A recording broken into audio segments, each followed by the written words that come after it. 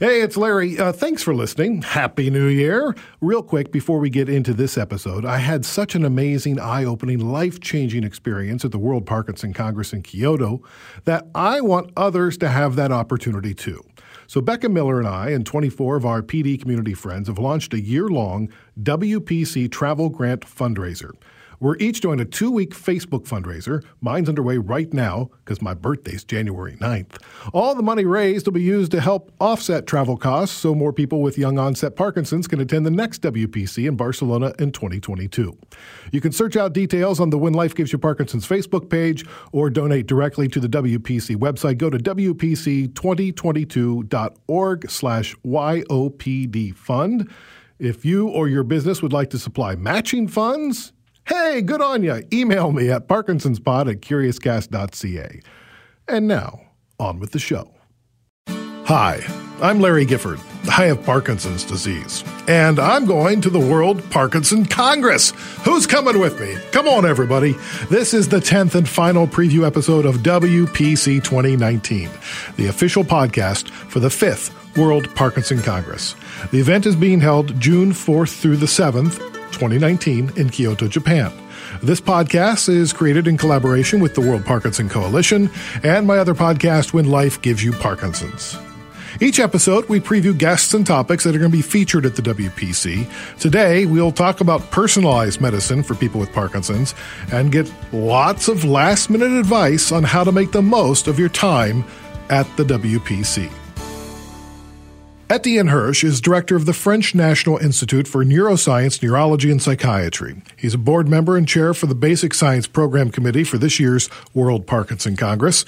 Dr. Hirsch has been studying Parkinson's for over 30 years. He's the author of more than 200 peer-reviewed articles, and much of that work is understanding the cause of neuronal degeneration in PD. So I started our discussion by asking him, of all the observations he's made about Parkinson's, which have been the most clarifying for him? I would say that I have, in fact, two aspects in which I am really interested. One is the role of neuroinflammation. At the beginning, when we worked on the mechanism of neuronal degeneration, most of the people were not interested in neuroinflammation, and some people were even laughing, saying that neuroinflammation is a consequence of neuronal degeneration. And now we know that, in fact, the neuroinflammatory processes are not just a consequence of neuronal degeneration. These events really participate to the cascade of events leading to degeneration. Okay, it's me, Larry. Let me just jump in here before we get to the second observation from Dr. Hirsch.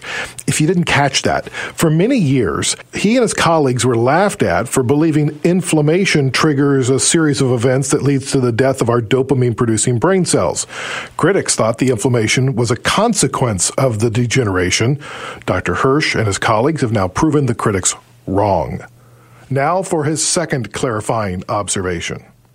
In the past, most of the people believed that the immune cells could not penetrate into the brain, but this is not true.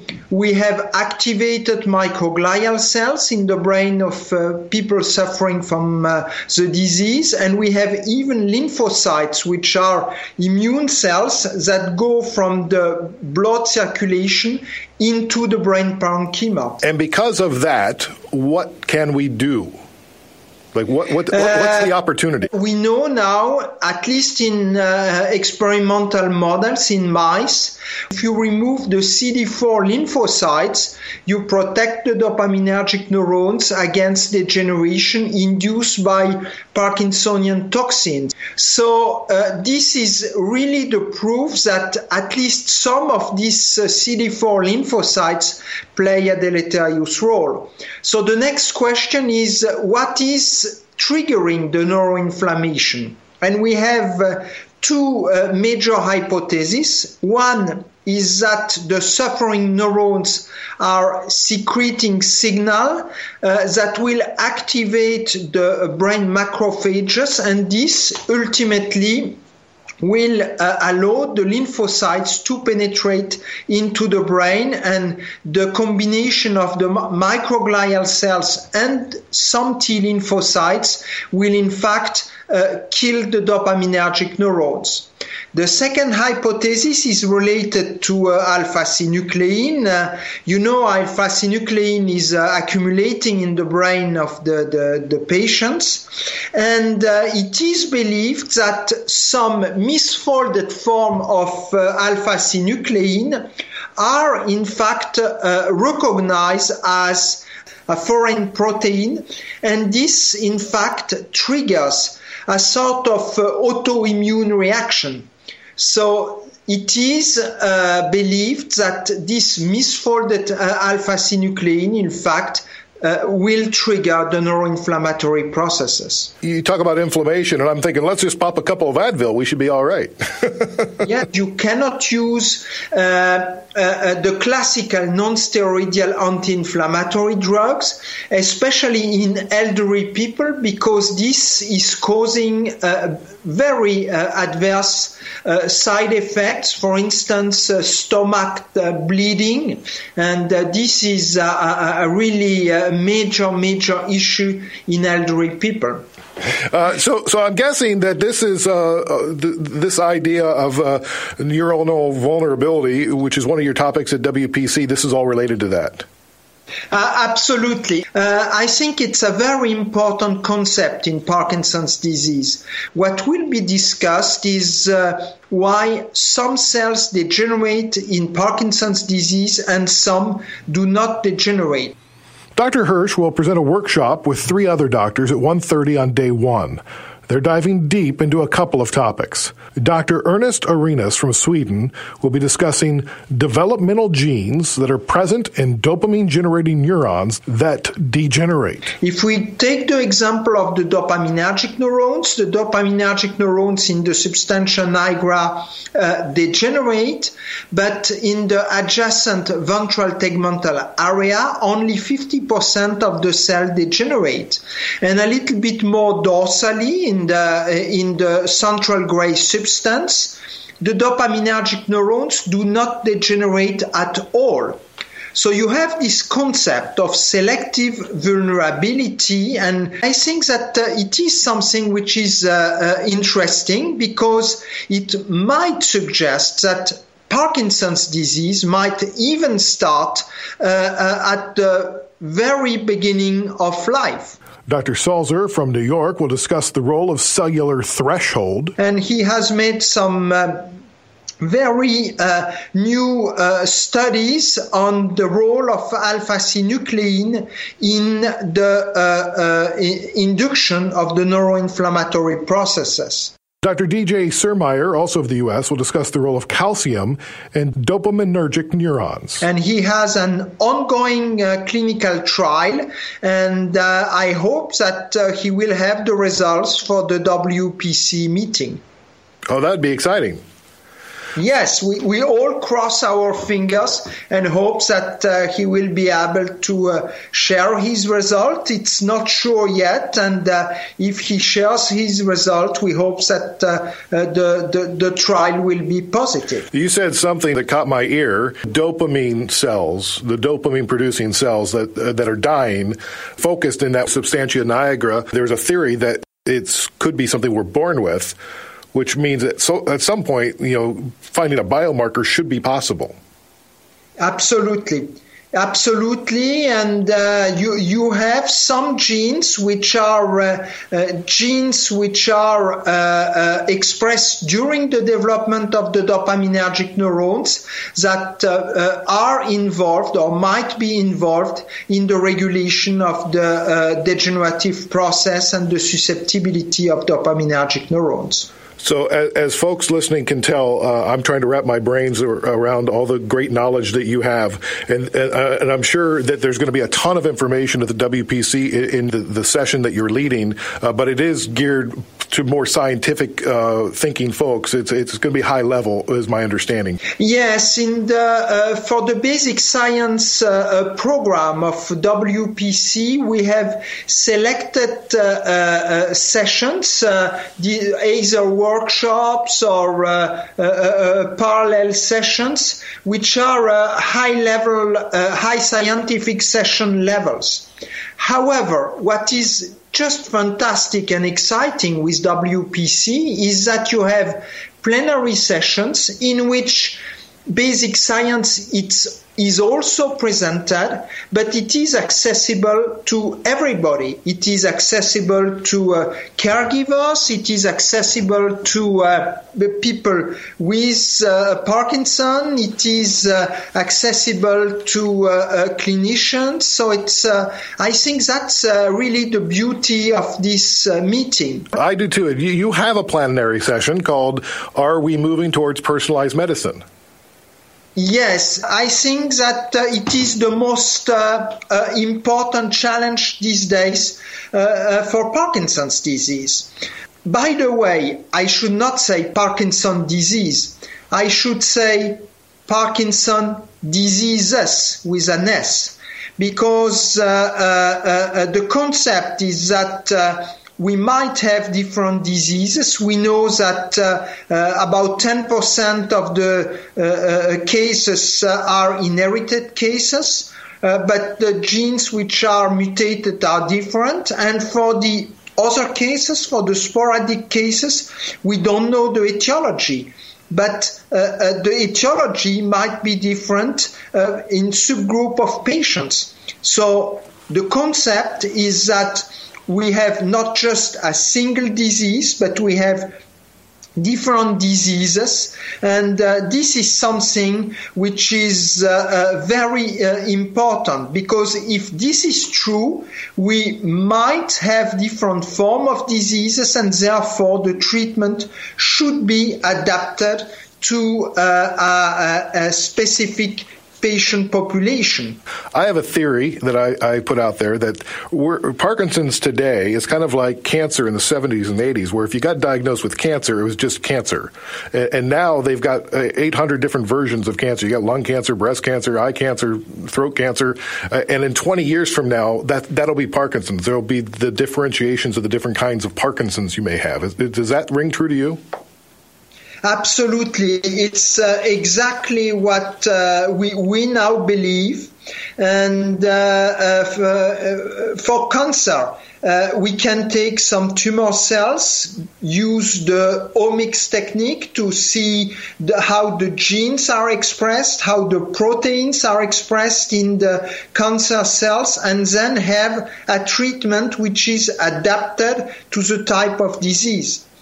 Unfortunately, for Parkinson's disease, it is not possible to get some cells from the brain. We cannot perform biopsies, so it's a little bit more complex. And our hope is that either by taking cells from the periphery and developing iPS cells, we might have this type of cells, or there are some groups that are performing deep brain stimulation and remove the remaining tissue on the electrode. So when they have the guide, they implant the electrode, they are testing the best position, and they remove, in fact, the guide and the first electrode. And there is always a little bit of tissue that is remaining on this surgical instrument. So you are able to have this tissue, and this is a source of really outstanding material, because it might allow really to identify for very specific patients the molecular and cellular changes in the brain to try to develop personalized medicine. So I fully agree with your hypothesis, and many people are working on it. That's exciting. That is really exciting. I mean, we all hear that you meet one person with PD, you've met one person with PD. Is that just symptomatically, or is that also, when you look beyond the symptoms, it looks different inside the brain?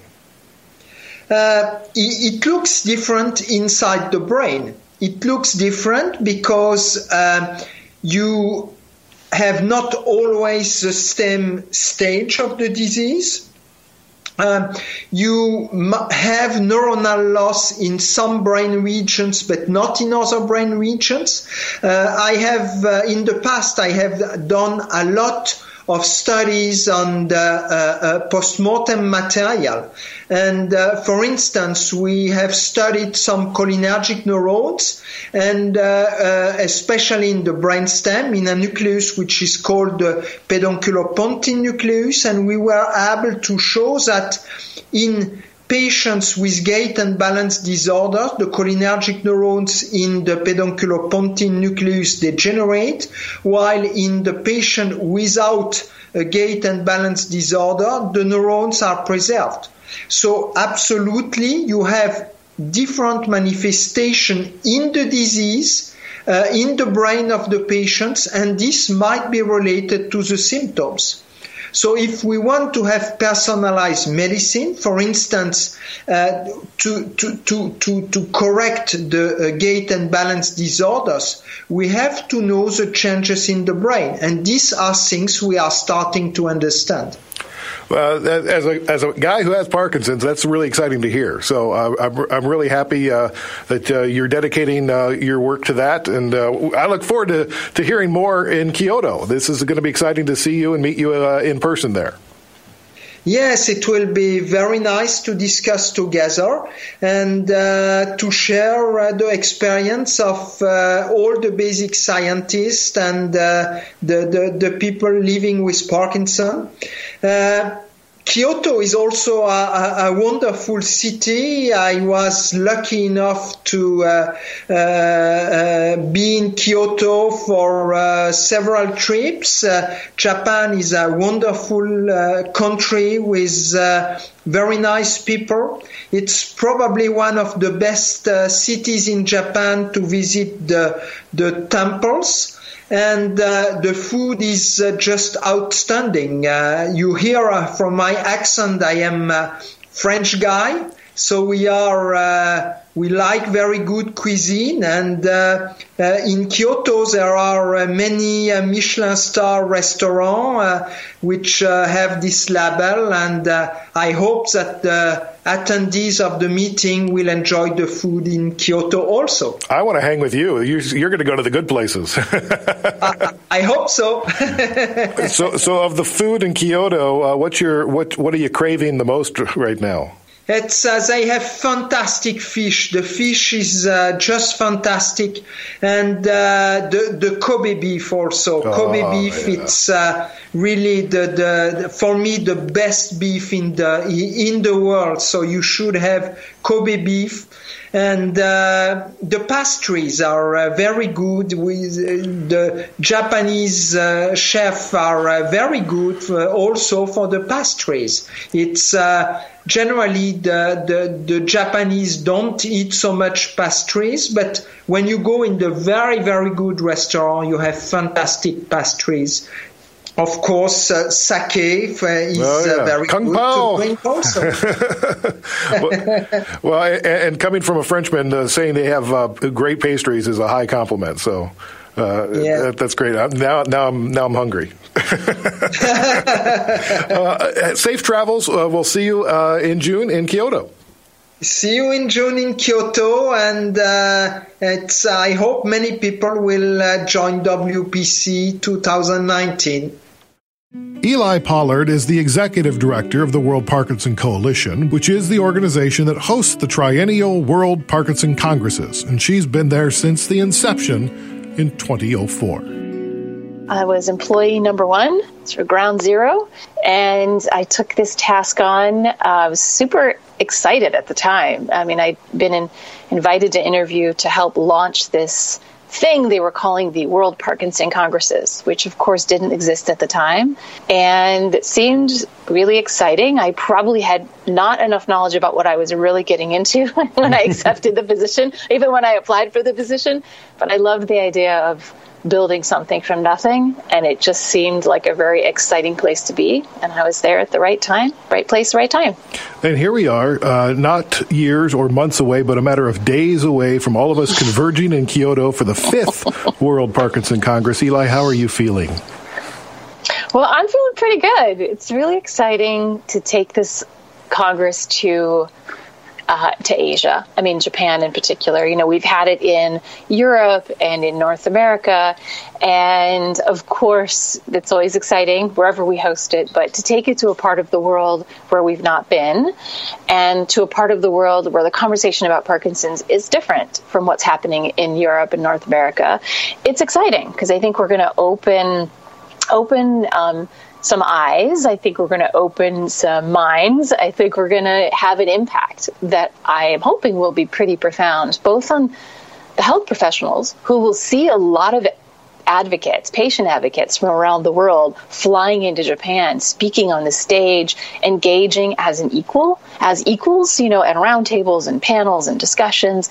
That I think will be really eye-opening for health professionals and researchers in Japan and other parts of Asia who attend. That's not typical in Asia. And I also think it'll be really exciting, inspirational to leave that sort of image with all these patient advocates in Japan who often don't really talk about their Parkinson's because it's still a bit of a taboo illness to have Parkinson's, and so they're not really open with it. But when they see these people on the stage, we have a lot of young patient advocates coming to speak, and I think that's going to be pretty profound for both the patients and the researchers in Japan. Well, and as we've been learning through the podcast, the cultural differences are great, and there's a lot of family honor at stake when you're talking about disease and whatnot. And so I think that's holding back a lot of people from being so forthright in Asia about their diagnosis. Mm-hmm. I totally agree. What do you think the folks coming into Japan will find out about what's happening and how Japan is treating Parkinson's? That is a very good question. Well, I think one of the really exciting things about Japan being a host for the WPC is that they're doing incredibly innovative research in Japan, stuff that's not being done in other countries. And that's really exciting. They are leading right now one of the most, I think, exciting research projects right in Kyoto at Kyoto University. Two of the doctors who are on the project are both our committee members. Dr. Ryosuke Takahashi is our local organizing co-chair, and then Dr. Jun Takahashi is a member of our program committee.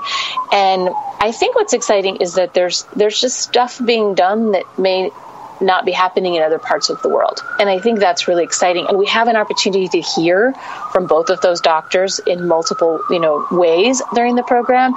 And then we also have this incredible opportunity to hear from Nobel laureate Dr. Shinya Yamanaka, who did his work on iPS cells in Parkinson's. And I think that's one of the really exciting things is that people coming in from outside of Japan, it's not easy to access any researchers anywhere really, unless you're in the same, really at the same venue. But to be able to access some of these Japanese leaders who they may very rarely, if ever, cross paths with, I think that's pretty exciting. That's really cool. But it's interesting. You have 8 types of sessions, including some parallel sessions. So there is a lot going on.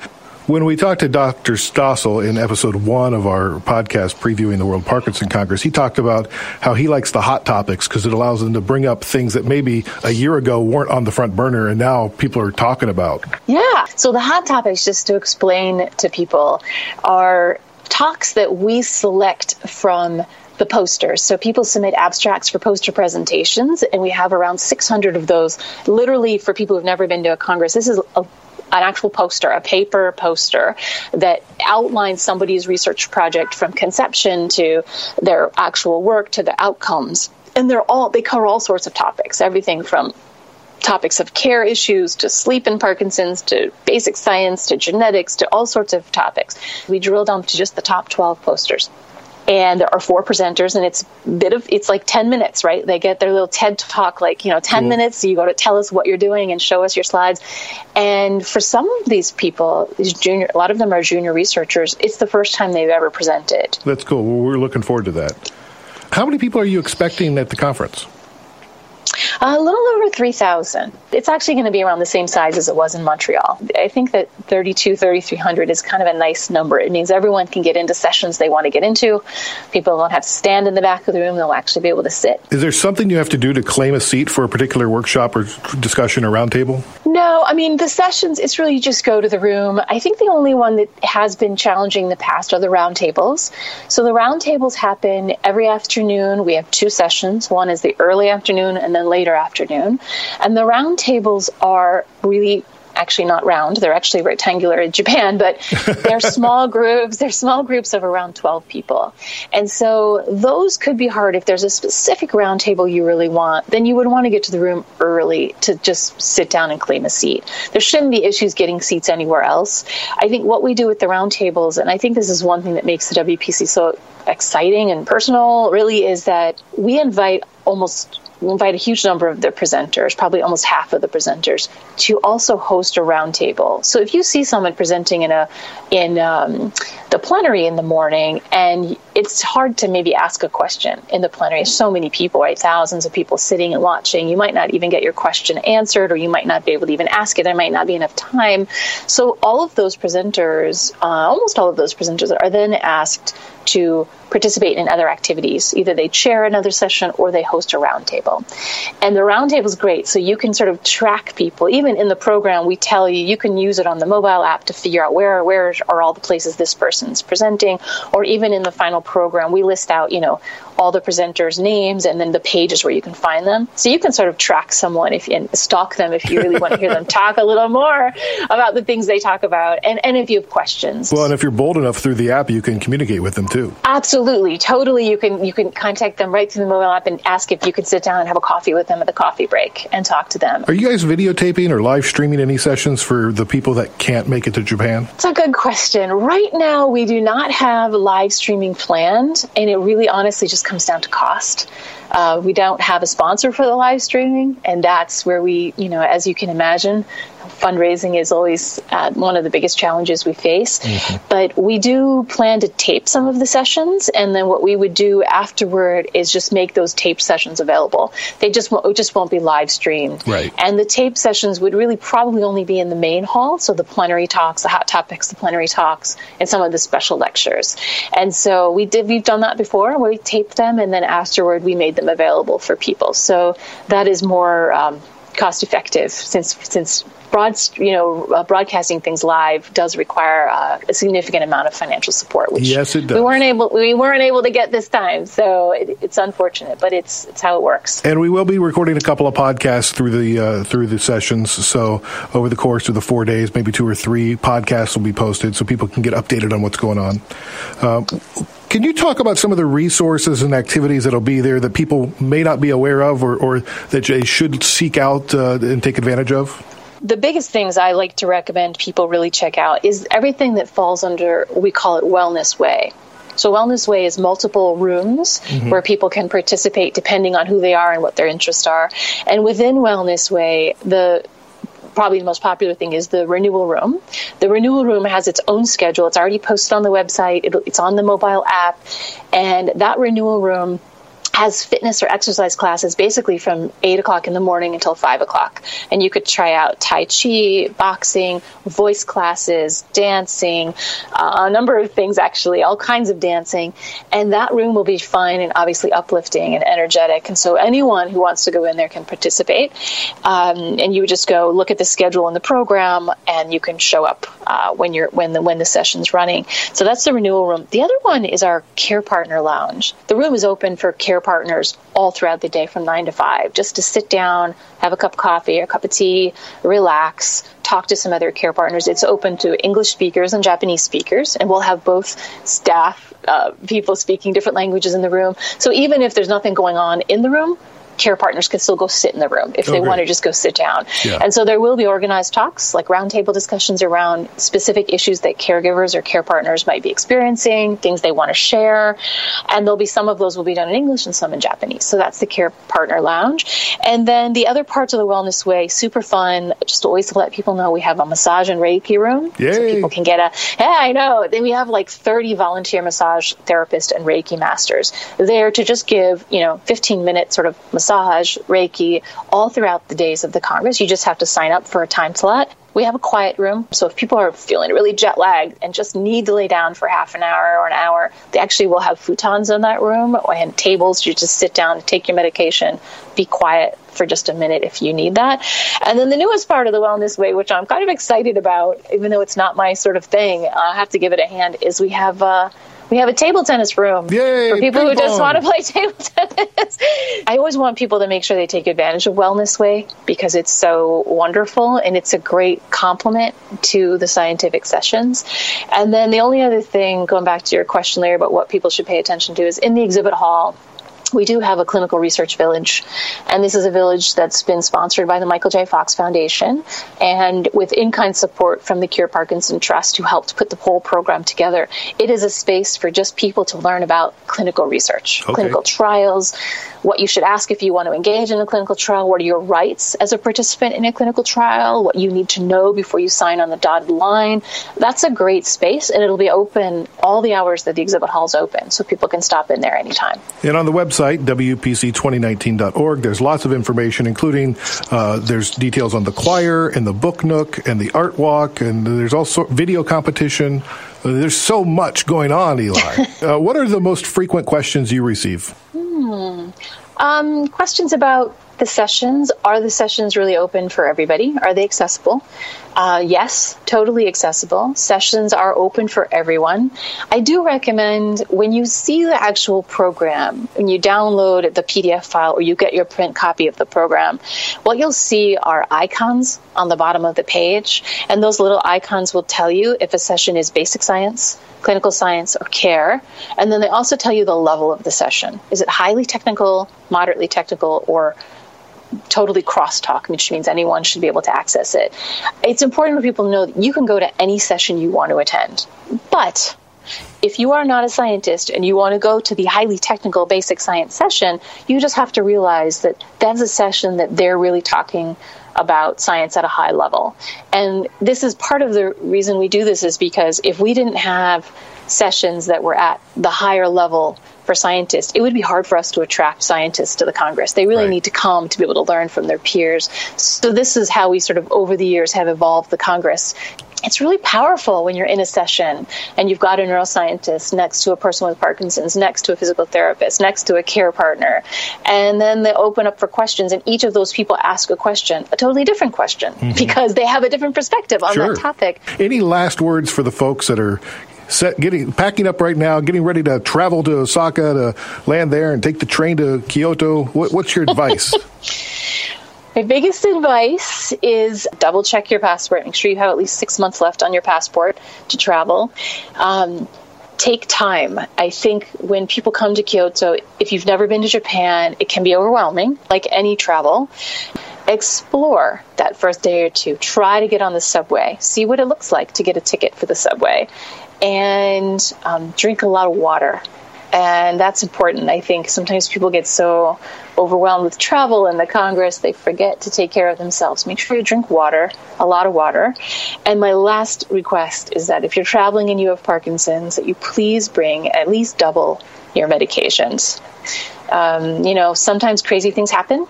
A number of years ago, a volcano erupted in Iceland and people couldn't fly anywhere for like a week. You can't predict that, right? And so we can predict that sort of stuff, sure. And so I remember I was in Toronto at the time, and I had a lot of people around me from Europe who couldn't fly home to Europe. Those who had medications had problems because they couldn't get their medications in Canada.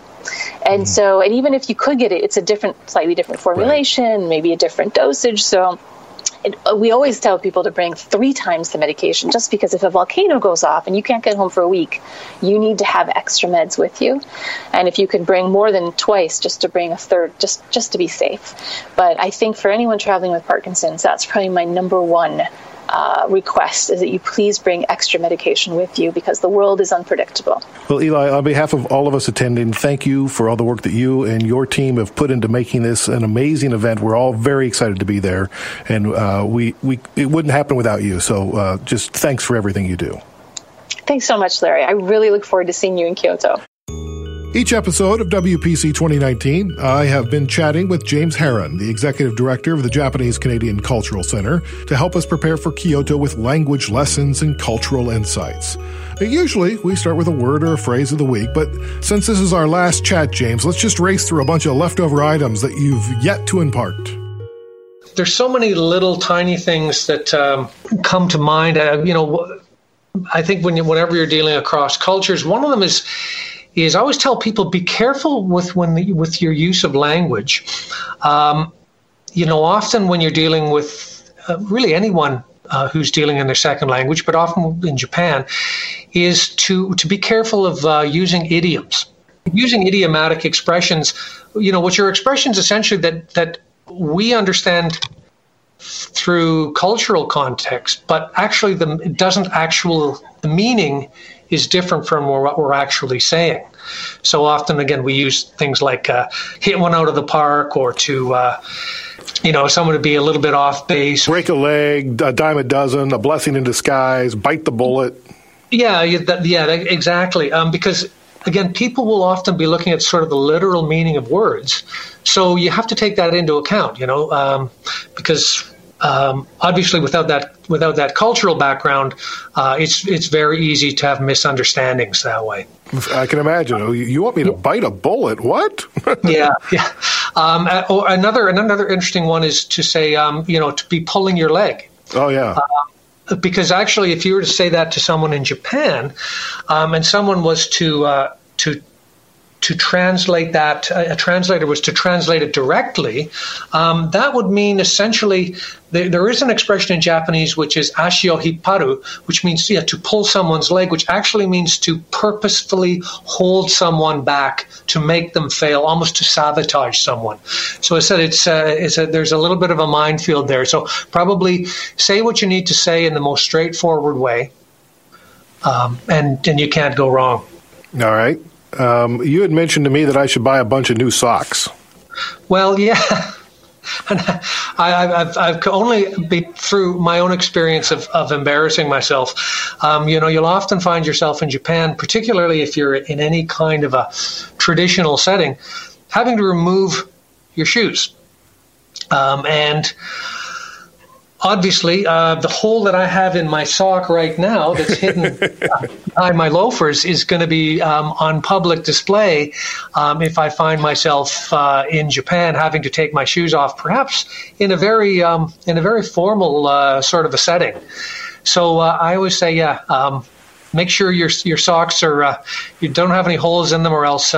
Or they're going to be on public. They're going to be out there for public scrutiny. So speaking of socks, like right now, I've got socks on. They're black socks, but they have bacon all over them. Like I've got fun socks. Is that okay? Oh, I think that's fine. It's always something worth talking about. I mean, obviously, maybe if you're going in a very, very formal business meeting, you might want to go with something a little more sober. Sure. But I think for the reason that most people are going to Japan, it's to make it's all about friendship, and so I think I wouldn't worry about that level of formality. Okay. If I'm going to be riding the bus or the train repeatedly over the course of a week, is there like a pass I can buy, or like that's multiple use, or do I have to buy a single pass every time? No, there's I think earlier I mentioned there's these sort of prepaid credit cards, Suica or Passmo, where essentially you can buy this card that will work not only on any train or any bus you get on, but you can use it in convenience stores. You could use it in a taxi.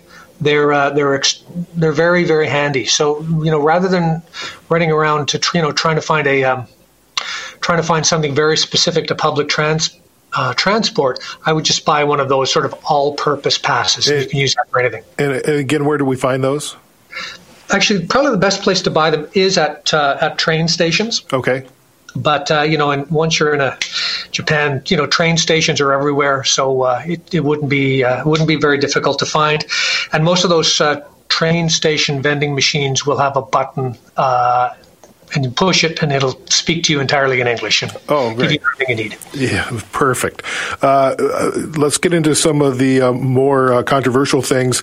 In America, we've got the middle finger. What's the equivalent in Japan, so I don't do it by accident? I don't think there's anything that's that specific, although the Japanese will sometimes use the middle finger themselves, but it's just for pointing. So if someone appears to be giving you the middle finger in Japan, there's no hidden meaning in that. It's just a pointer. All right. Is there a good swear word we should know? A swear word? Japan doesn't have Japan has some dirty words that are used to describe, bodily functions or sexual functions, but they're not often used as swear words. Often disrespect in Japan is shown by the way you say things, but probably the all-purpose swear word is the word baka, which means foolish. Okay. But I guess depending on the how it's used and the amount of anger, it can be dialed up or dialed down. But it's not an expression that I imagine you'll need to use. But if you hear it coming at you, just in case. So how do you say bus and how do you say train? Bus is basu, and train is densha. Okay. And maybe another one is. Another useful one would be train station, which is eki. Eki, okay. Yeah. And earlier, I think we talked about asking where the toilet was. Yes. Toire wa doko desu ka? So you can also say eki wa doko desu ka? Where's the train station? Perfect. I think I'm ready. Oh, I hope this has been helpful. I'm sure everyone's going to have a wonderful experience over there. I mean, I don't think there's any country or culture that is more courteous and more welcoming to guests, and and probably more patient when we make our faux pas as well as will always happen. And I wish everyone a really wonderful time, and I wish I was going with you. Yeah, well, so do we. You've been a great teacher. For the thousands of listeners, I just want to say thanks to you for your time and your information and educating us. And we all feel better prepared because you spent the time to do so. Well, it's been a wonderful experience. And thank you very much, everyone. Arigatou gozaimasu. Thank you, James. If you want to learn more Japanese vocabulary or to dive deeper into cultural information about Japan, check out episode 7 of WPC 2019. Download it before you get on the plane. It's a 45-minute conversation with James, which should give you a solid base before landing in Japan. If you're not going to Japan, don't worry. I think I've got you covered. While in Kyoto at the World Parkinson Congress, we will release at least 2, probably 3 podcasts between June 4th and 7th, and we will try our best to give you the cultural experience and the Parkinson's experience and introduce you to some of the great people on hand for this terrific event. From Curious Cast and the World Parkinson Coalition, this is WPC 2019. Special thanks to Etienne Hirsch and Eli Pollard, who served the Parkinson's community, and James Herron, who joined us today and in each episode of the WPC 2019 podcast. Visit WPC2019.org to learn about the upcoming 5th World Parkinson Congress, a global Parkinson's event that opens its doors to all members of the Parkinson's community, including those living with the disease. Follow WPC on Twitter at World PD Congress. If you're headed over to Kyoto, don't forget to download the app, customize it, plan your schedule, and instant message other participants like me. If you'd like to help spread the word about this podcast, be sure to rate, review, and subscribe for free. Search for WPC 2019 and When Life Gives You Parkinson's. We're available on Apple Podcasts, Spotify, Google Podcasts, and everywhere you get your streaming audio. You can also listen at CuriousCast.ca and WPC2019.org. Connect with me on Facebook, Instagram, and Twitter. Just look up @ParkinsonsPod. Email is parkinsonspod@CuriousCast.ca. WPC 2019 is written and produced by me, Larry Gifford. Dila Velazquez is our story producer and sound design by Rob Johnston. I look forward to finally meeting you in Kyoto.